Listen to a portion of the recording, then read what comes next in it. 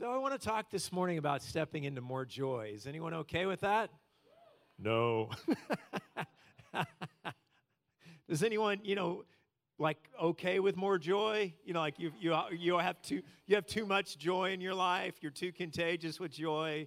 You can't get your work done because there's so much joy. No. That's after this message. There's going to be so much joy. So I want to tell you a few stories of joy. And one time I preached on joy in Kenya, and boy, I'm looking forward to going back to Kenya. It's been too long since I've been. But I preached on joy. A man took the CD, and the next time I came back, he said, "Hey, my sister had been barren, and when I let her listen to your message about Sarah and Abraham and how Sarah laughed and how the name Isaac means laughter," she says, "when my sister listened to that message, she felt the Lord touch her, and shortly after that, she conceived and had a child." Another man at the conference, I preached on joy. He had actually been coughing up blood. But at the end of the message, he found himself laughing. He's like, "I can laugh. I'm no longer coughing." He said, "I never coughed up blood again." And he was healed in that moment of laughter. Another time, right here in this room in Fort Worth, I had preached on joy, and a family had come. They had driven here for the conference, and their transmission broke down right after the message on joy. Can we just laugh at that? So he ends up at the transmission shop. It's like $4,000, whatever. And he's like, he remembers that he just heard a message on joy and how you need to laugh over things. And so in that transmission shop, he laughs. Well, later that afternoon, the Lord provides all of the money they needed for the transmission. Then they felt like the Lord was telling them to come move back to Fort Worth and be a part of our ministry school here. And so they did that. He needed a job, and guess where he got a job? The transmission shop, where he chose to laugh. And that is the Darren and Sarah Stokey. Most of you know the Stokeys. And such a fun story about the joy of the Lord. And I'm just excited about what stories are going to come out of what God is doing this morning as we step into places of greater joy in the presence of the Lord. And I want to ask you this question: why wouldn't this summer be the most joy-filled time of your entire life?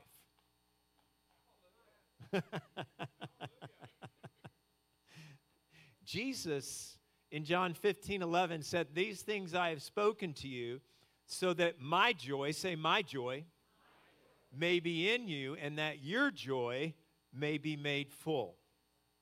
Jesus was the most, contrary to many films, he was the most joy-filled person to ever walk the face of this earth. And the very joy of Jesus himself is inside you right now. That just might be a lot of joy. And that might be more joy than we're accessing that we're about to access. He didn't say, "These things I've spoken to you so that you might try harder to have a little joy." Would you be more joyful? No. Donna will, I know. That's not what he said, though. He said, "These things I've spoken to you that my joy may be in you and that your joy may be made full." So what does it look like to live in the full joy of Jesus himself? The fruit of the Spirit is love, joy. Right there, the second fruit. So Holy Spirit inside of you right now is producing joy. So one, let me tell you something. The Holy Spirit is not having trouble producing joy inside of you. He's not like, "Oh, it's really hard to produce joy inside of Steve." There are rivers of joy inside of you right now. The same Holy Spirit that filled Jesus with joy is there to fill you with abundance of joy. Holy Spirit is exploding within you and is ready to overwhelm you with greater joy than you have ever known. There is so much more joy that we are going to be accessing and stepping into in this season. Boy, I'm having trouble clicking one slide today. So James chapter 1, verse 2. Consider it all joy, my brethren, when you encounter various trials, knowing that the testing of your faith produces endurance. And let endurance have its perfect result, so that you may be perfect and complete, lacking in nothing. And let endurance have its perfect result. Yes, got that. All right, let's see. Boy, this is very interesting. It's never done that to me before. Can we just laugh at that? So, the second lie I want to break off us this morning, it's rude and inappropriate to be filled with joy during difficult times. Joy is actually made for difficult times. That's what it's saying here. Joy is for every situation and season. It strengthens us and empowers us to overcome. We actually need joy even more in difficult times. And that's why it says in Nehemiah 8:10, do not be grieved. The people were weeping. They'd heard the words of the law. But Nehemiah spoke to them. He said, do not be grieved, for the joy of the Lord is your strength. And that actually, the Hebrew word there for strength is not even just about a little burst or like a little pill of joy. It's actually about living in joy, that joy is your safe place. It is your refuge of strength. Do not be grieved, for the joy of the Lord is your place and your habitation of strength that you live in. All right, there it is.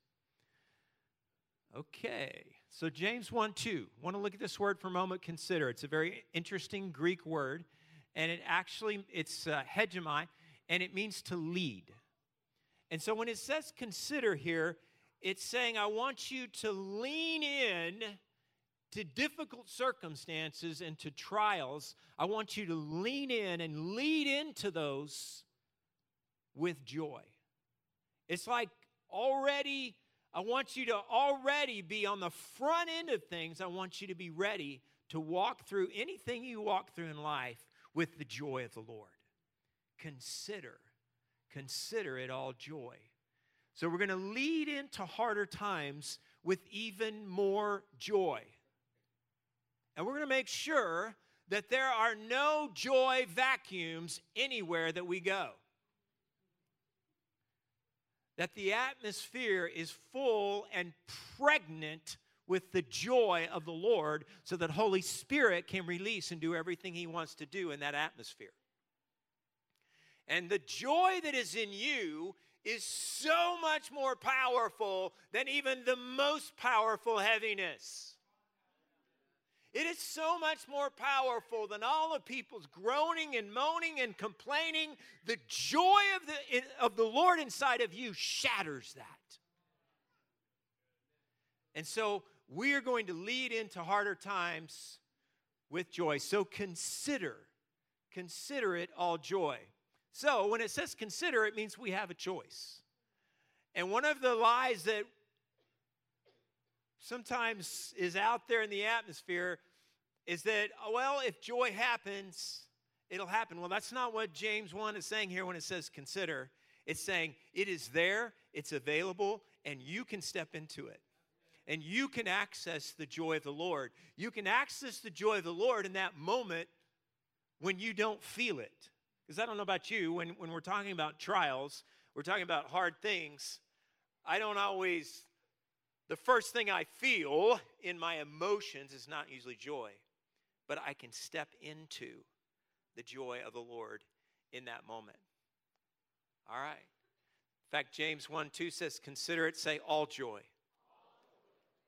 Not just a little joy, but all joy is what we are stepping into in the midst of trials. So we're not here to make it through with a little joy. Does anybody believe that all joy might be more than a little joy? Okay, I do too. Good.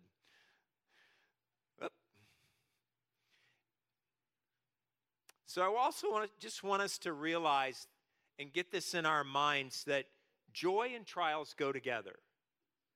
Because this isn't always, we think of trial, like when you think of a trial, you need to think of joy. Like I really feel like the Lord wants us to be like reprogrammed here according and renew our minds with the Word of God that trials are about more joy. And so the season that we're living in, where we are in the world right now, this is a time for more joy. And again, I want to just remind us that we were created for such a time as this. That the Lord chose you for this point in history. He could have put you in 1852, but he said, no, I'm going to put him in 2022 because he is the one I need in this season that I've chosen, that I have specifically prepared for all of his life to live in such a time as this. All right. So, another lie we want to break out this morning is that it's hypocritical to step into joy when you don't feel it. Can we just laugh at that? well, I don't feel joy, so I can't step. No, it's joy is reality. In fact, the Bible says the kingdom of God is righteousness, peace, and joy in the Holy Spirit. That's reality right there. The kingdom of God is reality. The invisible realm is what's reality. These chairs, this room is not going to last forever. But righteousness, peace, and joy in the Holy Spirit are forever. They are kingdom things. Heaven is the most joyful place ever. So I want to jump here to Psalm 2, verse 4. It says, why are the nations in an uproar and the peoples devising a vain thing? And right now we're living in a time where there are nations in uproar. And I just want to remind us that it's not the first time in history that nations have been in an uproar. The kings of the earth take their stand, and rulers take counsel against the Lord and against his anointed. And Jesus himself said, he said, look, not everybody, if you follow me, is going to like you because not everybody likes me. And there is light, there is the anointed one, there is the kingdom of God, and there is also the kingdom of darkness. And there will be opposition. And we need to be experiencing opposition. If we aren't experiencing any opposition, we need to ask ourselves, are we truly shining the light? Because we are not here with some kind of gray, light Christianity, that everything's okay, whatever you want to believe, we are here to burn with the truth. And we're here to never compromise about Jesus, the anointed one, that Jesus Christ is Lord. And he is the way. And every word that he has spoken here is true, no matter what our culture says. And right now, we live in a culture where many people are so deceived, they can no longer tell the difference between a man and a woman. And the Word of God is very, very, very clear.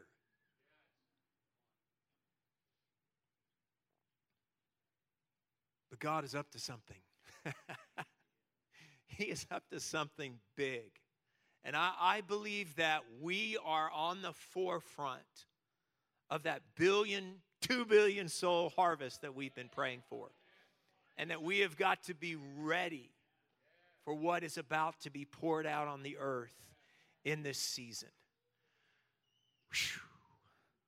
Verse 3 says, let us tear their fetters apart and cast their cords from us. He who sits in the heavens, can you say this? Laughs. He scoffs at them. So out of all the things that he could be doing, one, I want us to see that he's seated. He didn't even have to get up from his throne. While the nations rage, Jesus is seated on his throne. And there's somebody who's seated in heavenly places with him in this room today. And we are learning to stay seated in the place of peace in the place of trust, in the place of hearing God, in the place of being in the heavenlies where we are looking down on the things that are taking place on the earth right now, and we are not under them. Because someone lifted you up and put you in the heavenly places with him, and he's up there, and he's seated, he's in heaven, and he is laughing. And he is over. He is above. And we are in that place with him. Recently, I asked the Lord, he's our physician, right? I asked the doctor, I was like, Lord, I feel like I need to step into a higher place right now. I was really like, I feel under some things. I was actually getting a little concerned. I was like, Lord, I need a breakthrough right now. What is it that you have for me? What do you want me to do? And the Lord showed me, he said, I want you to spend 10 minutes a day laughing. That's what the doctor said. So I've been doing my homework. The prescription was laughter. And so I've been spending my 10 minutes laughing every day. And, I've been keeping a laughter journal. I mean, if we're going to laugh, let's write about it. It's very interesting what happens when you laugh about things. And I first experienced this when the Lord started touching me with laughter. And I especially remember it happening to me during the renewal days, that I would lay on the floor and I would begin to laugh, and I would find myself laughing about things that I didn't want to laugh about. I would find myself laughing about the things I'd been angry about earlier that day, the things that frustrated me, that this was broken or I didn't have enough of this. And I would sit here and I would laugh, and all of a sudden, I would be laughing at myself. It's like you step above, and I would be looking at Steve. I'm like, oh, there's Steve today, frustrated because the door lock won't fix. The door lock won't fix, and Steve is frustrated. Look at him. And I'm sitting here laughing about myself being frustrated, and frustration has to go when you step over it and you laugh at it. And so one of the things I've been doing with the doctor's orders here is laughing over the things that I have felt under in this season. And it's actually very therapeutic and quite a healing thing. Proverbs 17:22, a joyful heart is good medicine. It is. But a broken spirit dries up the bones. And so the doctor who invented you, who's created the instruction manual for you, who has all wisdom, all power, and all authority, who understands every cell of your being, every thought in your mind, every situation, circumstance, everything that you're going through, says a joyful heart is good medicine. And so I'm excited about even more of laughing and walking through this season with the Lord and what he's doing in me. Of course, the world, there's all kinds of studies, and it's amazing how many books are out right now about laughter, because the world is discovering this, that what we've known from the Word of God all these years is actually really true, and they're seeing this. One here, it was interesting. Across the test, the participants' ability to tolerate pain jumped after laughing. On average, watching about 15 minutes of comedy in a group increased the pain threshold by 10%. Participants tested alone showed slightly smaller increases in their pain threshold. In fact, I study leadership a lot. I help work with leadership teams, and there's a whole lot out there right now about actually the importance of, as a leader, laughing together with your team. And what happens, the level of bonding that happens when a team, when a family, when a group laughs together, that there's a depth of connection that increases when there is laughter. So, life 5, the joy in me is not really strong enough to affect those around me. Can we just laugh at that? Okay. The joy within you, the joy in within you. Oh, wow. That's like double portion in you. Can we laugh at that? The joy in within you, and that's, I created that slide, not the media team. Please do not. The media team's amazing. The joy in within you is powerful to shift atmospheres and destroy the spirit of heaviness. We already said this morning, that what you carry is very, very, very powerful. Well, Genesis 21, Abraham was 100 years old when his son Isaac was born to him. And so we know that the Lord came, spoke this promise to Abraham that Sarah was going to get pregnant. He laughs, Sarah laughs. Sarah actually denies to the angel that she laughed. And I love this story because, I don't know, the more I read it, the more when Sarah says, I did not laugh, it's actually the word, it's Isaac. She's saying, it's the whole thing, even her laughing, I believe is actually even prophetic in that moment. Like her son is going to be named Laughter. And so there's this banter, this dialogue that's going on. And we know in Hebrews 11 that Sarah conceived by faith. So whether she had faith in the moment, I just kind of think even as she laughed, something probably happened in her. Even though she was doubting in that moment, God's bigger. And when God does things, there's multiple layers of things that he's doing.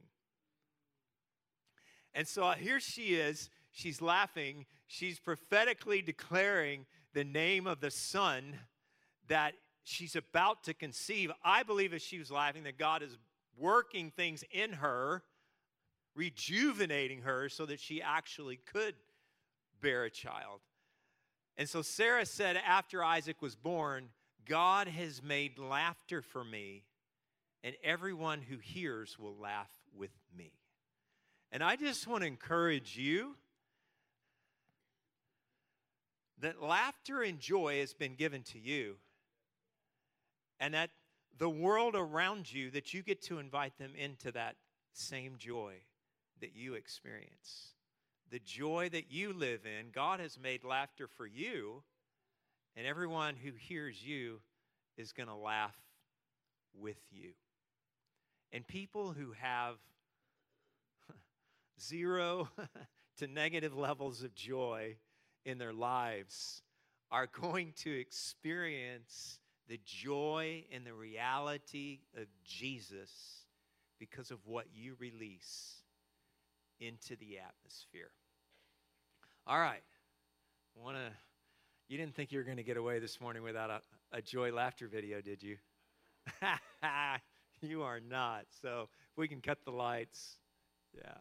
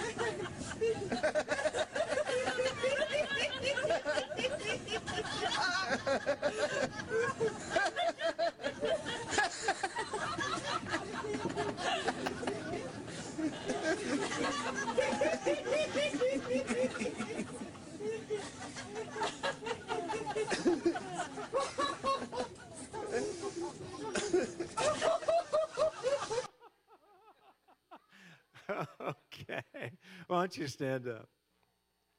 Father, I thank you that heaven is full of joy. And Lord, that you invented joy, not the enemy. You invented laughter. And I thank you that our greatest days and moments of joy are ahead of us.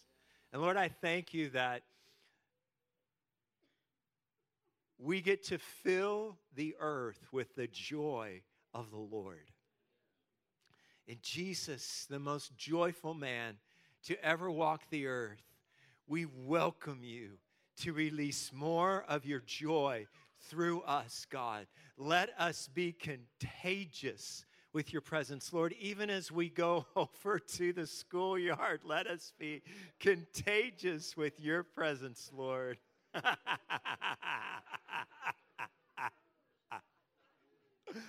Oh, Jesus, we love you. Yes, more, Lord, more joy, more joy. Let it just purify the atmosphere of our homes, Jesus.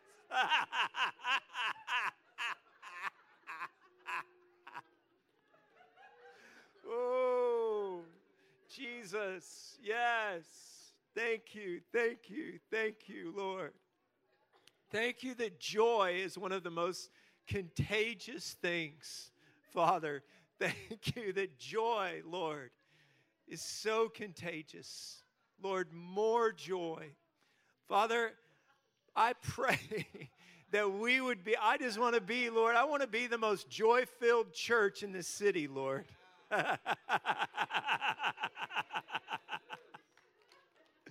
Oh, let it be, Lord. And we thank you, Father, that we get to bring the oil of gladness where there's been only mourning, Lord, that we get to release that joy in that life. And I thank you that the joy of the Lord is our strength. Thank you, Lord. Thank you.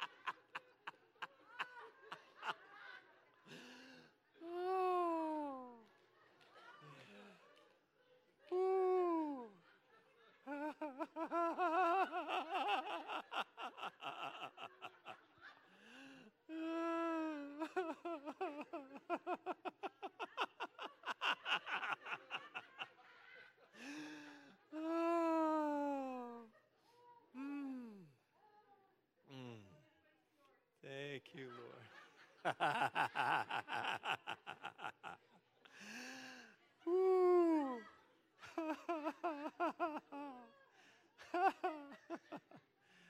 Oh. Put your hand on someone near you and just say, more joy, more joy, more joy.